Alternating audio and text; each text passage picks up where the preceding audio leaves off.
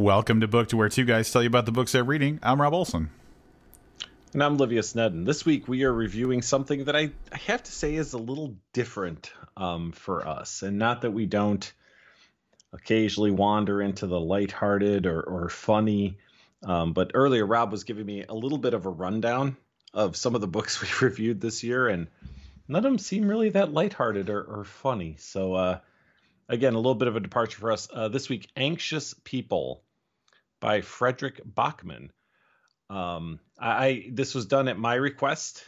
I had listened to two different audiobooks by Fredrik Backman previously.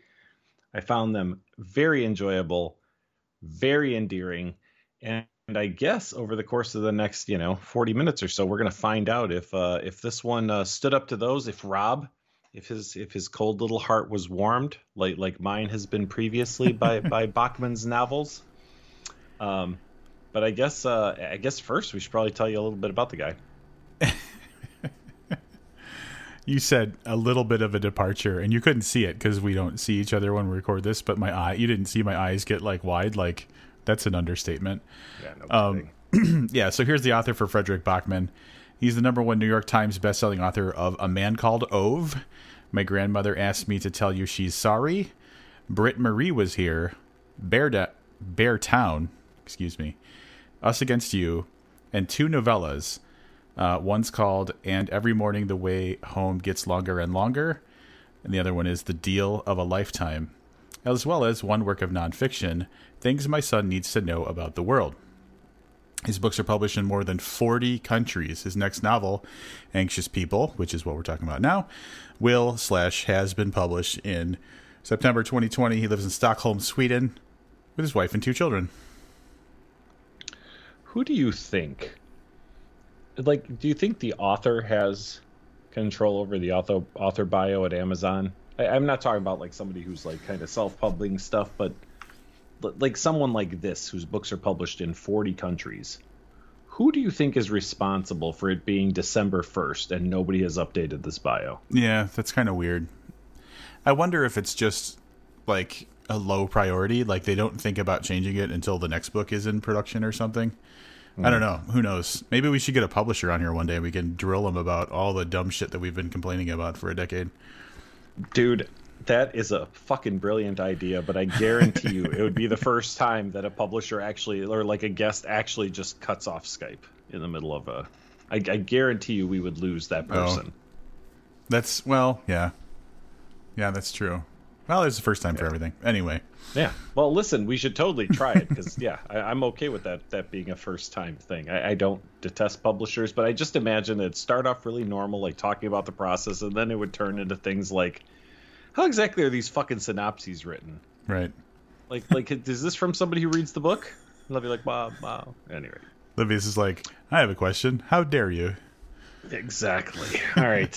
Speaking of how synopses are written, here's one of the lengthier ones this year. From the #1 New York Times bestselling author of A Man Called Ove comes a charming, poignant novel about a crime that never took place. A would-be bank robber who disappears into thin air and 8 extremely anxious strangers who find they have more in common than they ever imagined. Looking at real estate isn't usually a life or death situation, but an apartment open house becomes just that when a failed bank robber bursts in and takes a group of strangers hostage. The captives include a recently retired couple who relentlessly hunt down fixer-uppers to avoid the painful truth that they can't fix their own marriage. There's a wealthy bank director who has been too busy to care about anyone else, and a young couple who are about to have their first child but can't seem to agree on anything, from where they want to live to how they met in the first place. Add to the mix an 87-year-old woman who has lived long enough not to be afraid of someone waving a gun in her face, a flustered but still ready to make a deal real estate agent, and a mystery man who has locked himself in the apartment's only bathroom, and you've got the worst group of hostages in the world. Each of them carries a lifetime of grievances, hurts, secrets, and passions that are ready to boil over. None of them is entirely who they appear to be, and all of them, the bank robber included, desperately crave some sort of rescue. As the authorities and the media surround the premises, these reluctant allies will reveal surprising truths about themselves and set in motion a chain of events so unexpected that even they can hardly explain what happens next. I'm going to leave the. No, I'm not, because I really want to talk about this. Rich with Frederick Bachman's pitch perfect dialogue and an unparalleled understanding of human nature. This was said by Shelf Awareness, whoever that is. Anxious People is an ingeniously constructed story about the enduring power of friendship, forgiveness, and hope, the things that save us, even in the most anxious times. I feel like this is absolutely one of those synopses that it's enticing someone in and maybe exaggerating some parts or adding more significance to things than necessarily is warranted when you actually read the story. But overall, I think it does a good job of summing things up. It does manage to forget two of the main characters in this book, which is a little odd. And we'll get into that, I guess. Yeah, I also feel like it's like, I think there are parts of this book that are a little on the darker side, but I feel like the synopsis makes it seem much darker than it is. Well, that'll be interesting to talk about because I don't necessarily agree with you. All right, excellent. I kind of like it when it makes it more fun to talk about books when we're not just each like nodding at what the other one's saying. Right. So I will say that that last paragraph is a little bit, and I'm going to be a little. It's a little dick sucky. Wow. Pitch perfect dialogue, unparalleled understanding of human nature, ingeniously constructed story. It's a little much. Maybe that's how they talk in Sweden, and like it's lost in translation or something. Can we let's start there. So I think I didn't even notice the ingeniously constructed story because that is actually part of the synopsis and not like a quote from someone else. Right. So the part that's a quote is pitch perfect dialogue and unparalleled understanding of human nature. Now, because Rob and I had a brief conversation beforehand, there's a part of that I think he's going to take exception to. And there's one part in there that I am going to champion as hard as I can through the course of this review. So I feel Rob is going to have issues with the pitch perfect dialogue. And although I'm not defending that part, I do think that his understanding of human nature, and I had not read the synopsis and had not read that blurb, but one of the mental notes I made to talk about is how well I feel that Frederick Bachman understands the relationships between people, and I think that would fit into human nature. Sure. Yeah. And I don't know if I'm going to actually take issue with that specifically because, and we'll get into actually explaining a little bit more deeply the plot in a moment. I will just kind of say in response to what Livia's saying, I don't know if unparalleled is a little bit much. I think that he has a good understanding of human nature. So that's not what I take issue with, but it's what he does with that understanding that maybe I have a little bit more to say about. All right. I mean, we could start it off at the beginning, but I think the synopsis does a pretty good job of this. We're introduced in an odd and perhaps awkward way to a situation where there's a bank robber who has tried to rob a bank. Only apparently, and this again must be a Swedish thing, right? Cashless banks. That's news to me. Yeah. Yeah. So I would have. It would. How do I say this? It's odd to me because a bank keeps your money, right? And I know they do other things, but primarily that's what a bank does, right? Like you go there, you cash your checks, or you get a money order of some sort, and in order to do that, you have to give them cash. So the concept of a cashless bank is a little odd to me. Clearly, a little odd to the bank robber, who also didn't expect that they were going into a bank that had no money. Thinking about it, I have a bank that's an online only bank, and so kind of by default is cashless because it doesn't have any physical locations, but it's cashless because it doesn't have physical locations. I wonder, you should try and rob that bank and see what happens. It's not high on my. I'm doing okay. right now. You just email them and you're like, give me something. Give me all the money. I just dropped off the rent today, so I'm good. But yeah. So our bank robber. I was almost going to say protagonist, but I don't think that that's necessarily the case. The bank robber tries to rob a cashless bank. It doesn't go in their favor, and in the course of running away from the bank after this failed robbery, to try and avoid getting caught by the police, they basically run in through the first available unlocked door, which takes them into an apartment building and kind of corrals them up a staircase to the first open door they find, which happens to be open because it's an apartment that's having a viewing because it is for sale. Pretty quickly, we're intertwined with a little bit of a backstory from 10 years ago, which does, come back to the modern, to the today story more frequently than I expected, if I'm being honest. Sweet Jesus. And there's a man who is about to take his life by jumping from a bridge, and a young man who tries to stop him rather unsuccessfully. Yeah. So I'm just going to carry on with plot before I start making commentary about some of the finer things. We can go back and talk about the way the story's told.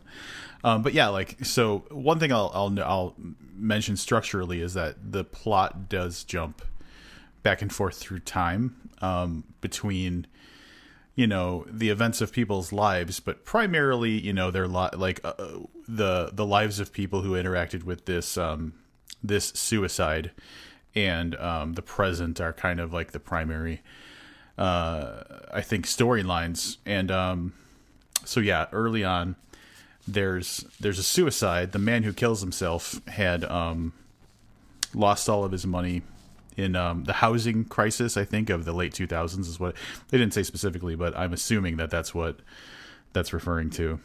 They had put all their money in investments and were assured that it was it's failed, like foolproof, like there was no risk basically. And then they lost all their money and the bank said, you shouldn't have given them the money, you're out of luck. And then despondent, the guy decided to jump off a bridge. And he did successfully jump off that bridge and die. Yes. We'll talk a little bit about characters and maybe some story. But the thing that struck me, and I don't know, did you ever read like kids' mysteries when you were a kid? You mean like Hardy Boys stories that always take place in caves? No, I can't think of a good example. Well, I think they were called like 10-minute mysteries or something was something that I read when I was a kid. And a lot of them were I think the name for it is like a locked room mystery. Oh yeah. Where, so this book reminded me of that, right? Because we talked about it taking place in the now. Go ahead. Sorry. I described it to someone that way exactly. So I agree with you. Yep. And the reason I say that is because we go back and forth, as Rob mentioned, to the gentleman who commits suicide on the bridge. But in the course of this day, we go back and forth between the police interviewing the hostages after the fact and the events of the apartment. But what we find out pretty quickly through the interviews, which happen after this hostage situation has been resolved, is that they did not catch the bank robber, although it appears that the bank robber could not have escaped the apartment. Is that a fair way to put it? Right. Yeah. Based on what the police know, they can't figure out how they did not find the bank robber. Yeah. So essentially we're looking at two cops, Jim and Jack, both policemen, and Jim is Jack's father. And there's a lot of relationship. There's a lot of relationship stuff happening there. Jim being kind of the old school, doesn't really get the new way of doing things. Jack being on top of technology and all the new techniques and super hardworking to make a name for himself. And as fathers and sons do from time to time, it's not the smoothest of relationships. So most of what we see from them is them trying to figure out what happened and where the bank robber might be. And we see most of that through a series of interviews with all of the hostages from the apartment. Yeah, and this is kind of a strange book to talk about because of the way that it jumps around, but also just kind of the, I'm going to say in vague terms right now, like the way that it's told. But so the most time we spend in the book is with the cast of characters that is at the apartment when the bank robber shows up. I'd say that the majority of our reading is what's going on with those characters, and then the cops are kind of like the secondary, the B plot, kind of more or less. And so there's a handful of people, and they were kind of mentioned in the synopsis, but I'll go over a little bit. So there's a character named Zara, who is a bank executive, and she's really just kind of cold and bitchy.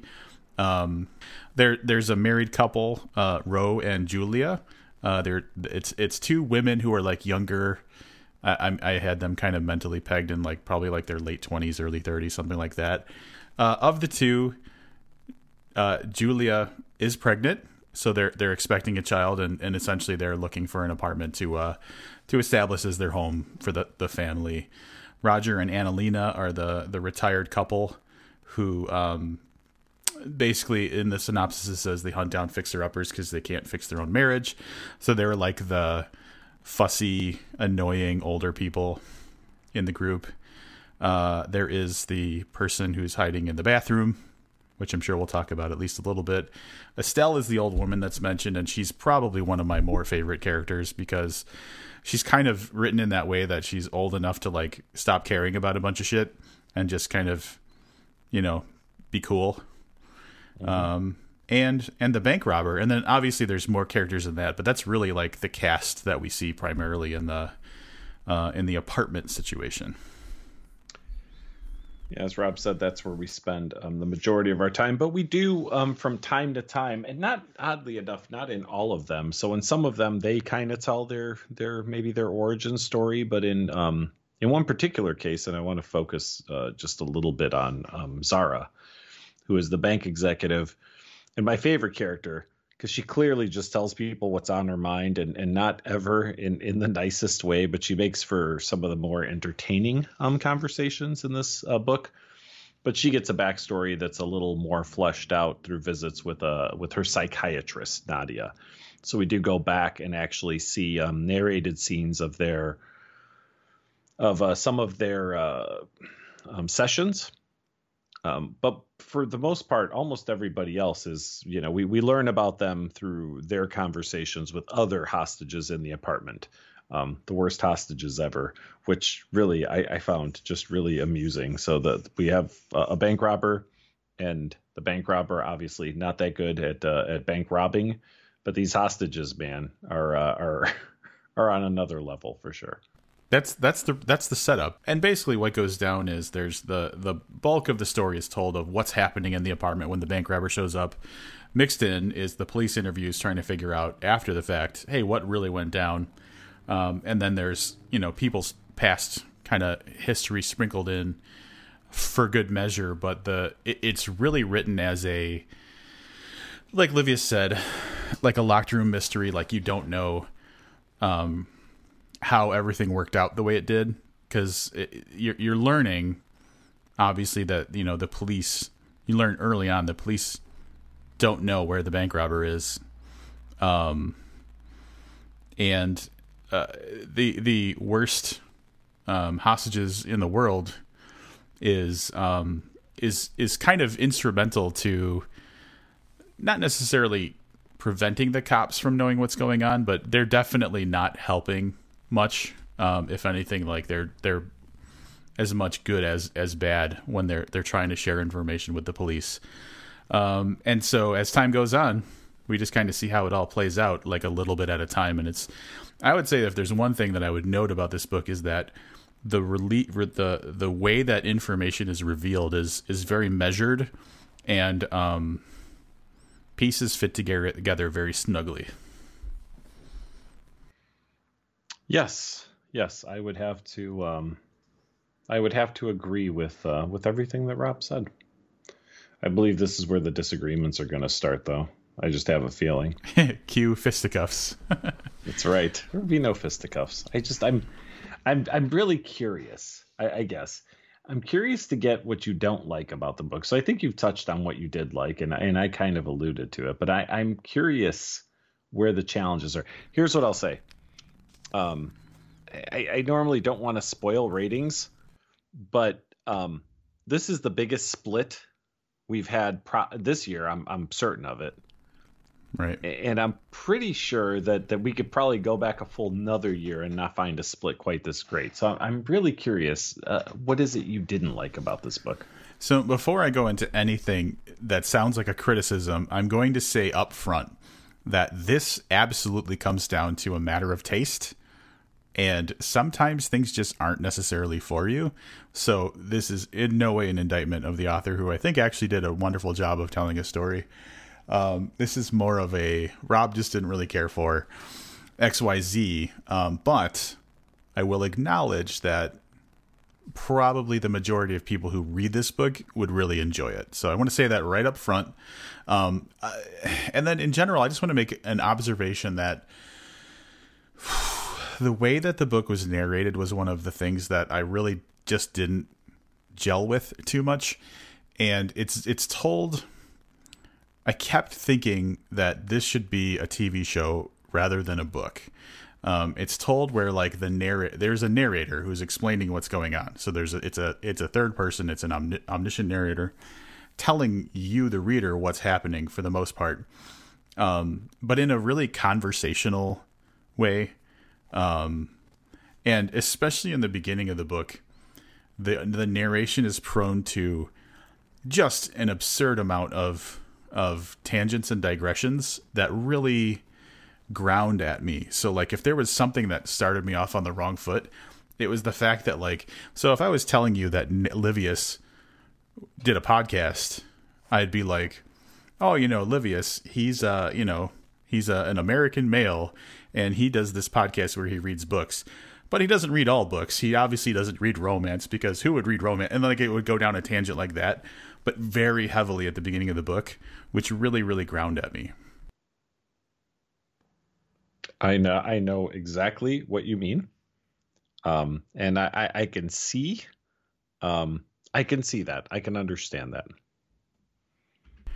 So again, like that's why I stressed at first that it's absolutely a matter of taste. And, but something like that I could see either being more measured, because it changes over time. I think as the story goes on, that tendency to digress goes away, or at least like is much more reined in. And so I don't really have a plot or a story explanation for why that would be. Because I don't think it contributed in any way to like the tone, like the feel of the book. Like as far as like the fact that it goes from being really digressy to way less digressy later on. I can't think of why that would matter in the story. I will give a further example of what I think you're talking about. And I was going to pull it up, but I opted not to because something else came up on my screen that I want to remember to talk about. So I want to leave that up. I believe it's the second chapter. It says something like, a man killed himself by jumping off the bridge, but don't think about that. And it's hard not to think about it. Like when someone tells you not to think about cookies, now clearly you're thinking about cookies. Yeah. Yep. Yeah. So, yes, it was told and you're right. It's odd because it feels like that happened mostly at the beginning, but always in the in like the interlude chapters. Like I don't feel that happened a lot when we were in the apartment. Right. And I might be wrong. Right, because I think it's because characters are interacting with each other as opposed to the narrator telling you about a character. Mm-hmm. Yep. But yeah, man, whew, buddy. So that was rough for me. What else you got? I don't want to spoil anything, but I think that what I will say, and we can cut this if necessary, but if I'm saying that and you heard me say that as a listener, we didn't have to cut it. I feel like there was a preponderance of coincidences in a way that took me out of, like, it begged for more of a suspension of disbelief than I felt I was willing to kind of, have. So Rob and I took it offline so we could talk about the coincidences. And there was actually an extra coincidence or two that I did not, although I knew they happened, didn't think of them as coincidences. So I would like to say that I do see Rob's point in that as well. Yeah, and so overall, though, like, I guess I'd like to reinforce that I acknowledge that it's a well constructed story, and it's a story that's going to hit you in the feels. It just didn't do it for me. I'm going to tell you right now what it felt like to me. Have you seen the movie Love Actually? Never all the way through, but I've probably seen all of it in parts and then like slept through other parts, like that kind of thing. So yes, I yep. It kind of felt like that, where it was like all of the kind of the threads were created so that it could give you the big ending, as opposed to, you know what I'm saying? Mm-hmm. As opposed to the ending is a result of all the crazy shit that happened. It was like, this, I know this is where it's going to all wrap up. So how do I get everybody in the place I need them to be? That was like my impression of, and maybe I'm just like a cynic or like a cynical person, or like my heart is too cold for it, I don't know. Here's the fucked up part about this. Because of the two books that I audio booked, had a feeling like I got it. Like, I get what this guy does, right? And I thoroughly enjoyed both of those audiobooks. So I had a feeling I kind of knew what to expect from this one, and it falls in line. I mean, it's not a very similar story, but the type of like relationship stuff, like you said, the feels, those are all present like they are in the other two books of his that I'm familiar with. So I don't want to say that this is like a weird inverted situation, but I kind of expected you to cry like a little bitch reading this book. And I think the average person, had I not have said that I'm already familiar with it and that it was my like idea, like I really wanted to read this book, would probably be surprised that the heartwarming story that we heard appealed more to me than it does to you. Yeah, that's a really good point. But I think that proves that you have like a conventional like heart and soul. And I think mine is more like, like how like Frankenstein's monster probably cried like when he first was reanimated. Mm-hmm. That's more like how I think my heart works. Who hurt you, bro? Let's talk about this. Who hurt you? But yeah, like, and again, I'm going to go back to acknowledge, I would say that this is one of those books that is a wide audience, like practically anybody could pick it up and appreciate it, and they would. They'd read it and they'd really like it. I think I'm the outlier on this one. Can we talk about translation? Yes. I have one specific point about the translation, but I don't know if you have anything else. But did you notice an insane amount of exclamation points in this book? I did. I didn't. But I know that there's a statistic coming up here. So.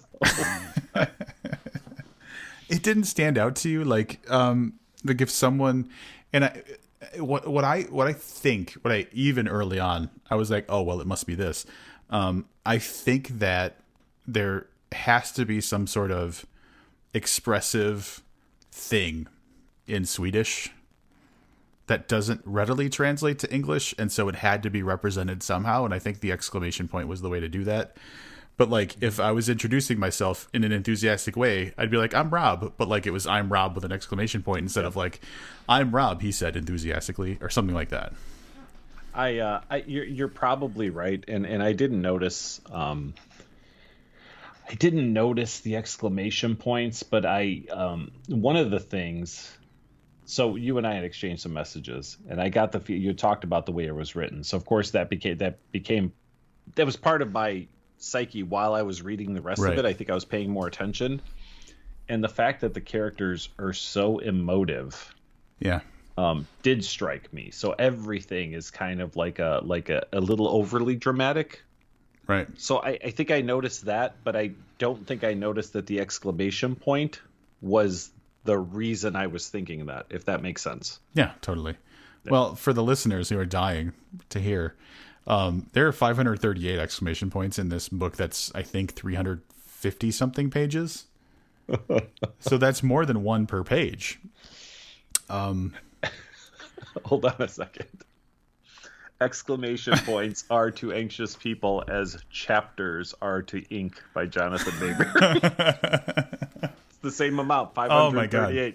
It's both, right? That's a good point. And I just as like a touch point, I looked at another book we read this year to see how many exclamation points that had, and I chose How Quickly She Disappears, which was a book that took place in Alaska we read earlier in the year. There's less than 20 in the entire book. So I just did that at random. But this one has 538, and it has to be attributed to the fact that, like, somewhere in translation there's a feeling that can't be otherwise expressed is the only thing I can attribute it to, because I don't think that the author is like because this is 50 Shades of Grey level of exclamation points. I don't know if you remember. Yes, I do. Yeah. So, but overall, aside from that, I feel like it was a really approachable book. It didn't feel like we've read other Scandinavian books. Like if you read the Millennium Trilogy, the Girl with the Dragon Tattoo books, it's a lot denser and it's a lot slower. And this one is actually pretty airy and light. So I think other than the exclamation points, I felt like it was a really easy read. Yeah, I don't think anyone's going to find getting through the book challenging at all, which is probably why he's a #1 New York Times bestseller. I mean, yeah, the difficult books don't typically achieve that level of success, at least in my experience. So, unless they're amazing. Well, yeah, all right. So what's a really complicated book that was #1 on the New York Times bestseller list? I mean, I'd be surprised if Girl with a Dragon Tattoo didn't make it to the New York Times bestseller list. That's interesting. #1, though? Yeah, I don't know about that. It was a really big book. Now I need to know. Debuted at #4 on the New York Times bestseller list. Oof. I don't know if it went higher than that. It debuted at #4. That's all. Yeah, I've seen the word New York Times bestseller next to it, but yeah. Yeah. All right. We should probably go into wrap-ups. Then we should talk about why we've never read the continuing series of the Millennium Trilogy. Yeah. How about I go first with the wrap-ups? Yes, I think I would feel better if you did that. I'm going to reiterate that it is. So I'm going to say the good stuff right up front. So everything else seems like, oh well, he liked it plus negatives. I feel like I will acknowledge that his understanding of human nature did create very interesting characters and characters that were good to read. I think that that was definitely a strength of it. His storytelling technique, while I didn't like the weird tangenty kind of thing that I mentioned earlier toward the beginning of the book, that smoothed out as the story kind of congealed, because I think at the beginning there was an intentional vagueness that that it was almost like a magician who is like doing misdirection.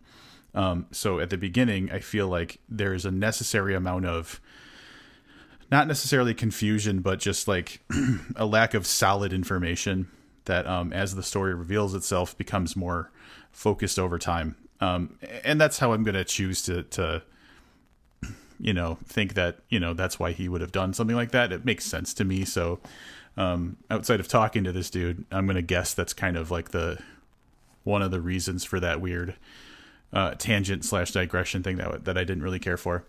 Great at writing characters, like I said. The story comes together very well. It has a lot of disparate elements that come together into a really focal kind of very intentional ending. And that's why I said I feel like that the ending was more important than the story that got us to the ending. Overall, like I said, everybody who reads this is going to love it. There were just elements of it that I didn't care for, or just weren't my level of storytelling. And if I'm being real honest, I like a book that makes you work, that like you're going through the motions of trying to figure out what's happening and why. Whereas this book doesn't necessarily challenge you that way. It just makes you wait to tell you what happened. So, while it is a book that is kind of a mystery or a whodunit or how did they do it or whatever type of story, you don't have to worry about needing to have paid attention. It really just tells you eventually, is the feeling I have about it. And so, I felt like I would have cared more about the story if like it was important to look at the individual pieces to understand what happens at the end. And I feel like I didn't get that. So overall, I acknowledge the good parts of the book were, I think the characters were one of the stronger points. The plot absolutely was one of the bigger focuses for what the author was good at. And the conclusion was absolutely the focus of the book. It all came together in a very, very elaborate way where the pieces all fit very, very neatly and tidily together. But it missed the mark for me. So, some of the other stuff like pace and narrative and language really kind of missed for me. And I didn't really care for the tone either. So overall, I'm giving this 6.5 out of 10, which is, just to note, it is the lowest score I've given to any of the 32 books that we've read this year. I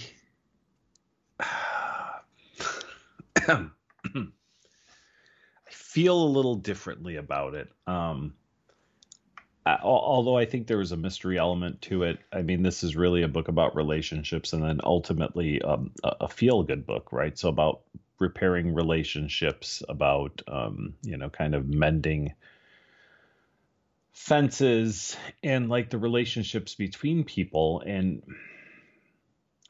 there are books you read for the story, and this one, although there was a story, and yes, I was guessing at different things and trying to predict the outcome through the course of the book, I feel like I could have just as easily read the same book and had the same level of enjoyment if this was, whatever, people stranded somewhere. Like, the story didn't matter as much to me as the interaction between these characters, and the characters were very frequently caricatures of people. But I don't know that impacted my feelings about how these people felt about each other, or their understanding of themselves, or their understanding of, in most cases, their significant others, as there are a lot of there's a couple of couples, there's potential couples, it's father and son, right? So you've got all this stuff going on. This is outside the norm for what we do, and really kind of outside the norm for what I enjoy reading on my own. And as I mentioned, I listen to 2 audiobooks. This probably would have gotten a slightly higher score from me, but I was definitely judging these against his other books. And I will say that if this is the kind of book you like, you should, and you're only going to give Fredrik Backman one shot, go for My Grandmother Asked Me to Tell You She's Sorry. It's an amazingly, wonderfully written book. But I would put this not too far from there. So I really enjoyed it. I teared up a few times. I'm going to be honest, in my own personal reading, I will probably go ahead and either audiobook or catch up with all of Fredrik Backman's books. I had a little bit of a concern that maybe I just really liked the audio narration. I was worried about how I'd feel about reading it myself. It did not disappoint for me, and came in at an 8.38. which brings the total for the podcast score to 7.4375.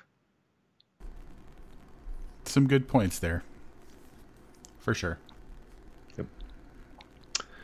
So we won't be doing any more Fredrik Backman books. I'm free to read all the other ones on my own. Is that what you're telling me?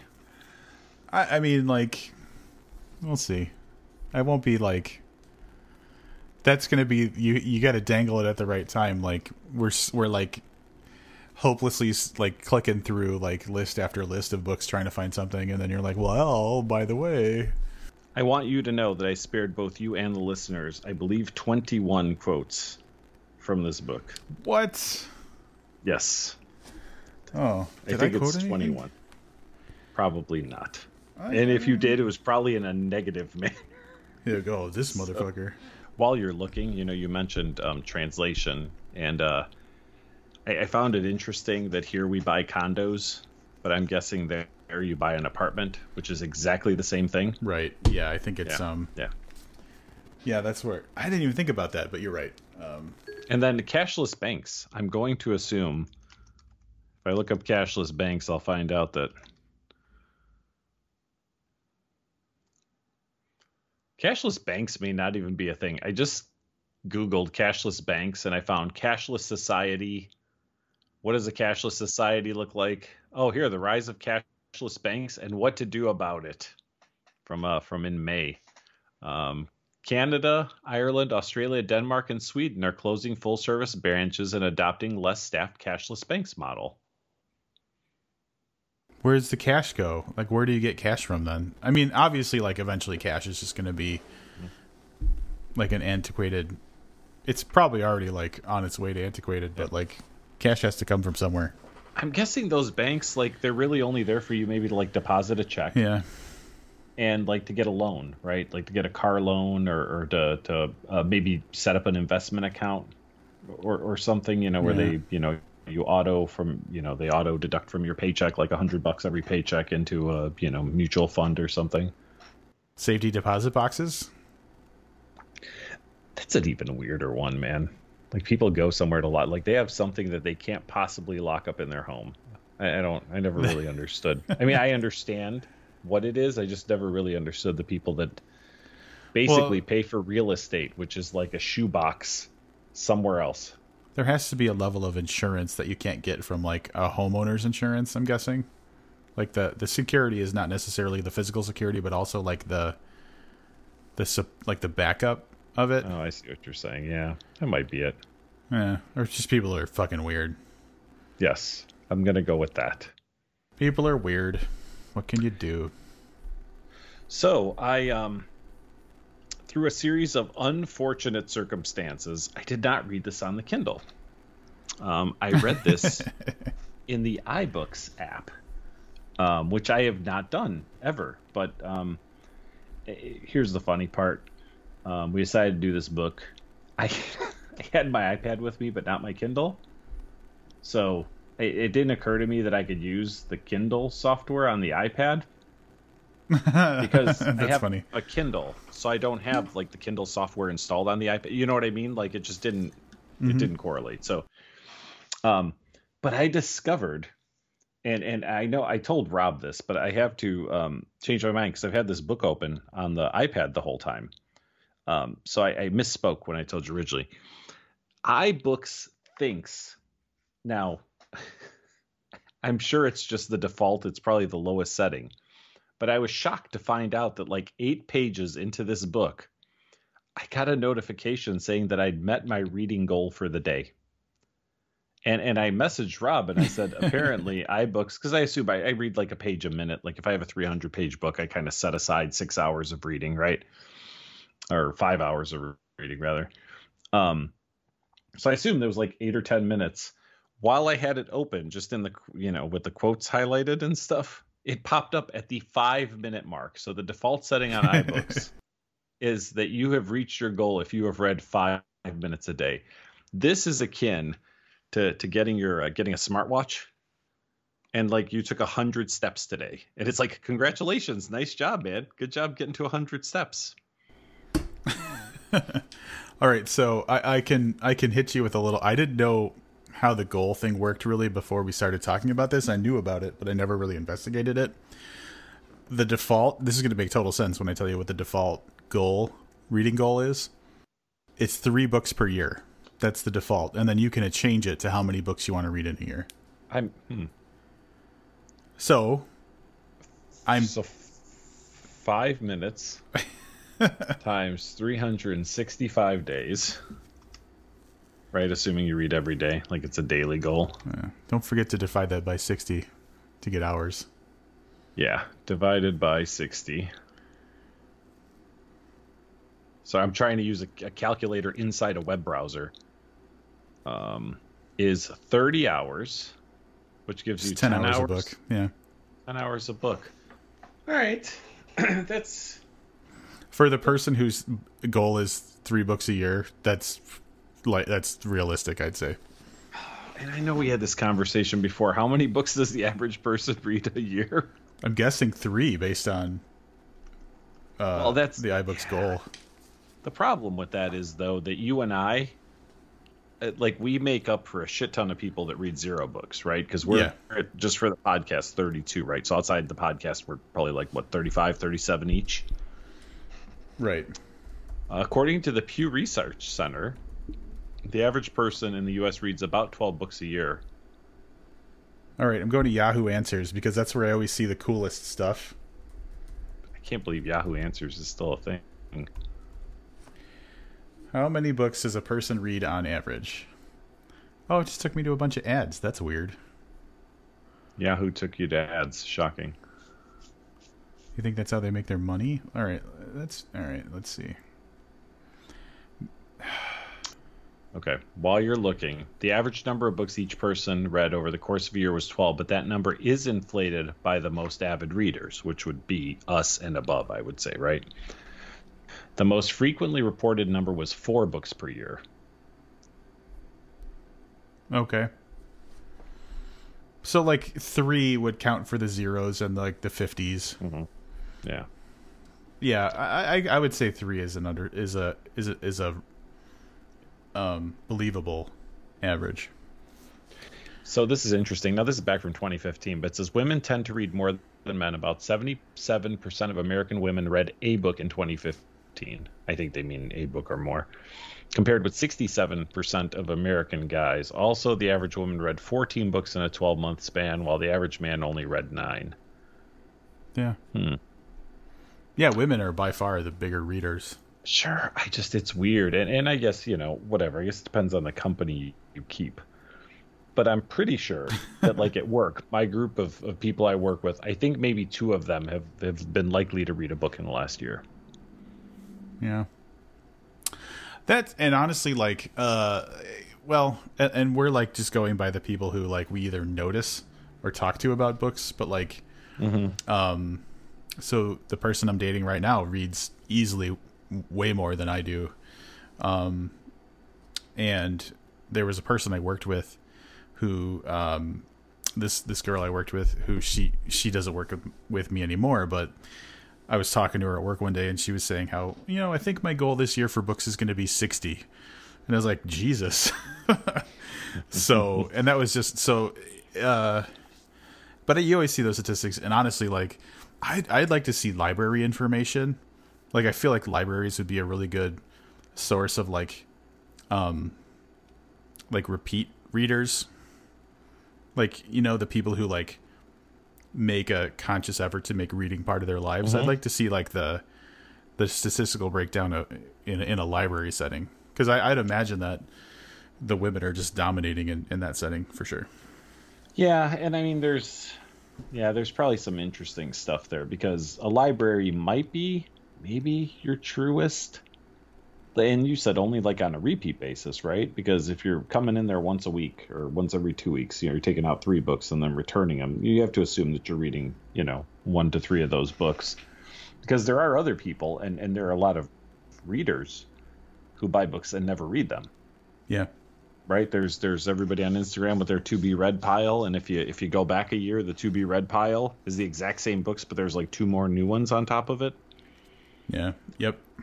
So, and I don't know, maybe digital? Like, are people who buy a book on Kindle more likely to read? Because that's an immediate thing, right? Like, I would think you sit down at your Kindle, you go and you buy a book, you probably start reading it. Unlike you're in a bookstore, you buy 8 books, and like you go home and put on Netflix and never look at them again. Yeah. Yeah, it'd be interesting to get some real, because I hadn't really thought about it too much before we just started talking about it. I knew that there was a general thought that like the majority of books are read by women, like more books are read by women than men, that type of thing. But I didn't really put too much thought into it. I just knew that was generally the case. Yeah, it'd be interesting to know. It would be interesting to know more on that.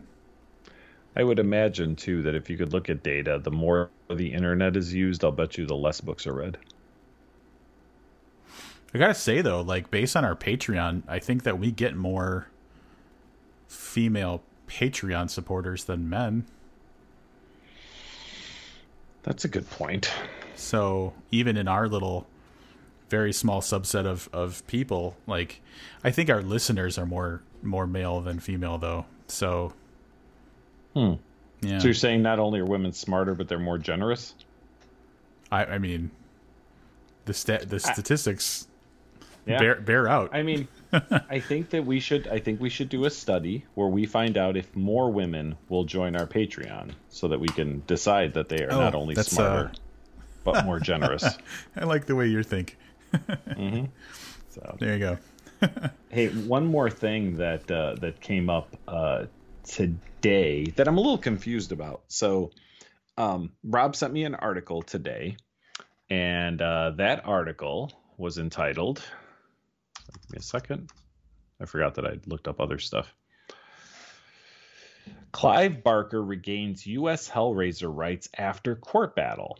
So I want to do a little more research into this, but I looked at this article and I thought, well, that's weird, because somebody has the rights to Hellraiser, because and they're in good standing with Clive Barker, because back in October an article dropped saying that Clive Barker had signed on to be the producer for a Hellraiser TV show for HBO, which of course I was clearly very excited about. I think we might have mentioned it on the Halloween episode when we were talking about Books of Blood too. It was right in that time frame. So I was surprised to find out that, you know, like somebody that Clive Barker was involved in a court battle with had the rights, or the U.S. rights at least, to Hellraiser. Like, it was just like a weird thing and I don't know how any of this legalese shit works. I mean, we know Clive Barker wrote a book with Pinhead in it a few years ago, 3 years ago maybe. We reviewed it. Oh yeah, Scarlet Gospels. Yeah, so he apparently owned the rights to the character if he could continue to write books. So maybe just the film rights, and maybe TV rights are different than film rights, and HBO is a TV channel, right? Like, I don't know. It gets really, really weird. Yeah, I don't know how any of that works, but it did mention I feel like we brushed up against, but didn't really get deep into the whole like Friday the 13th franchise rights kind of dispute thing that was going on. Because I had heard or read somewhere that Friday the 13th was like dead in the water, and it was mostly because of rights disputes and stuff like that. So, yeah. But I did actually rewatch the latest Friday the 13th reboot movie, and it is just unremarkable. It's like it's like if someone wrote a slasher movie because they liked Friday the 13th instead of it being like a Friday the 13th movie, but there was like tons of nudity, and I was like, oh well, at least there's that's traditional. Yeah, there you go. So that the other thing that came up from this article that I found interesting is the law allows authors to recapture rights from publishers after waiting a certain amount of time, typically around 35 years. Yeah. So not only is that very oddly worded, but it also weirded me out a little bit. I'm like, Hellraiser really came out 35 years ago? Oh, yeah. That made me feel old. Oh, you are old. But it made me feel old. Oh, yeah. So being old and feeling old are two completely different things. So, but yeah, that was a little, but just the way it's worded. recapture rights after waiting a certain amount of time, typically around 35 years. I will bet you that law is written a little more specifically than that. Well, and contract. So like Alan Moore, the comic book artist, is the one who comes to mind as being like profoundly screwed by DC Comics with Watchmen, where basically the contract was written in a way where the rights would revert to him after the comic went out of print, and so they've just never sent it out of print. Oh, wow. So there's things like that where like the wording of a contract, I think, can supersede like the general copyright laws. It just, yes, and I would imagine that's the case. It becomes this thing, and it's tough, right? So I'm not terribly familiar with The Watchmen. I saw the movie 15 years ago or whatever when it came out, and didn't, it was okay. Didn't really feel one way or the other about it. I mean, I know a lot about DC Comics because, as a kid growing up, that was the big thing. But these deals where they, at least from a fan's point of view, it always feels like the company that wants your money is screwing the creators that you love. And it's a weird relationship to have, right? Yep. Like, again, I'm not a super DC fan, but, I am a Clive Barker fan. So, this whoever had the rights, it was Park Avenue Entertainment. I don't know if they made the last Hellraiser movie, but I actually really, really liked it. But then to find out that they were trying to fuck Clive Barker makes me feel bad, like negative feelings towards a company that made a movie that I liked, that probably wanted to make another movie that I would like, so that I would spend more money with them. It's a really weird relationship that creators have to publishers / producers, and how that like comes off to the actual fans, the people that create the wealth, hopefully, for both of those groups. Yeah, it's funny that this is the conversation we're having, because I saw either on social media or Reddit recently, someone had done like an analysis of music contracts, like record contracts, and about how like there are people that are hired specifically to write record contracts in a way that like the rights never revert back to the creator. But also they kind of broke down, and it was something insane, and I'm going to get the amount wrong, but this illustrates the point. It was something along the lines of, for like every $1,000 that the record company makes, and this is just a generic in general kind of thing, the artist gets like a little under $25 or something. And it's like, it at what point does the system that gives you access to the audience actually become a barrier to creation? Because like you basically have to sign away everything just to get the exposure that this company will get you, but they take everything for it, and it's like, it's fucked up.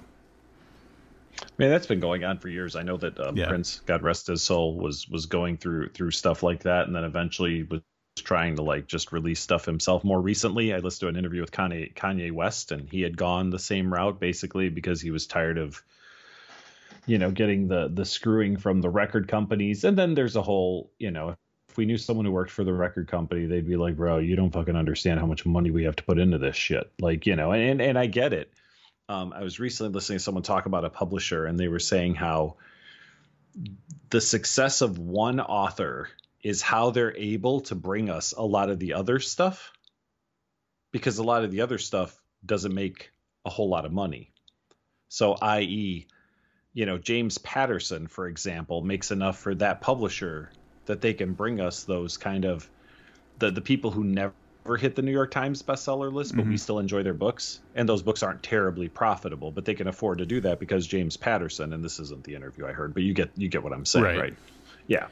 But that's kind of bullshit too, because like they also decide to put all of their marketing money behind those big people instead of marketing other people or to other audiences.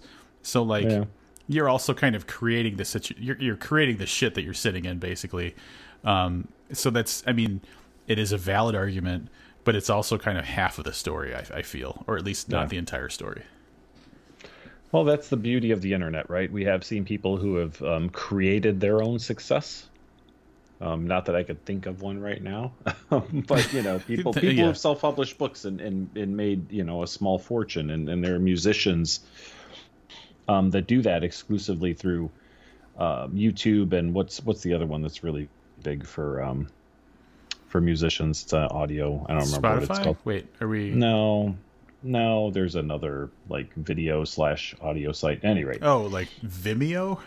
Yeah, Vimeo, and then there's a Bandcamp. Oh yeah, Or is that Bandcamp no, is. that's Yeah. That's the one I was thinking of. I thought Bandcamp, and then I thought, no, I think that's just Apple software. So I wasn't sure I got the right. But It's GarageBand, but I like the way you're Yeah. thinking. yeah, that's kind of So there are some people who have made themselves moderately successful, Right. and perhaps happier in not having to deal with shit like wondering if they're ever going to get the rights back to their, to their creation.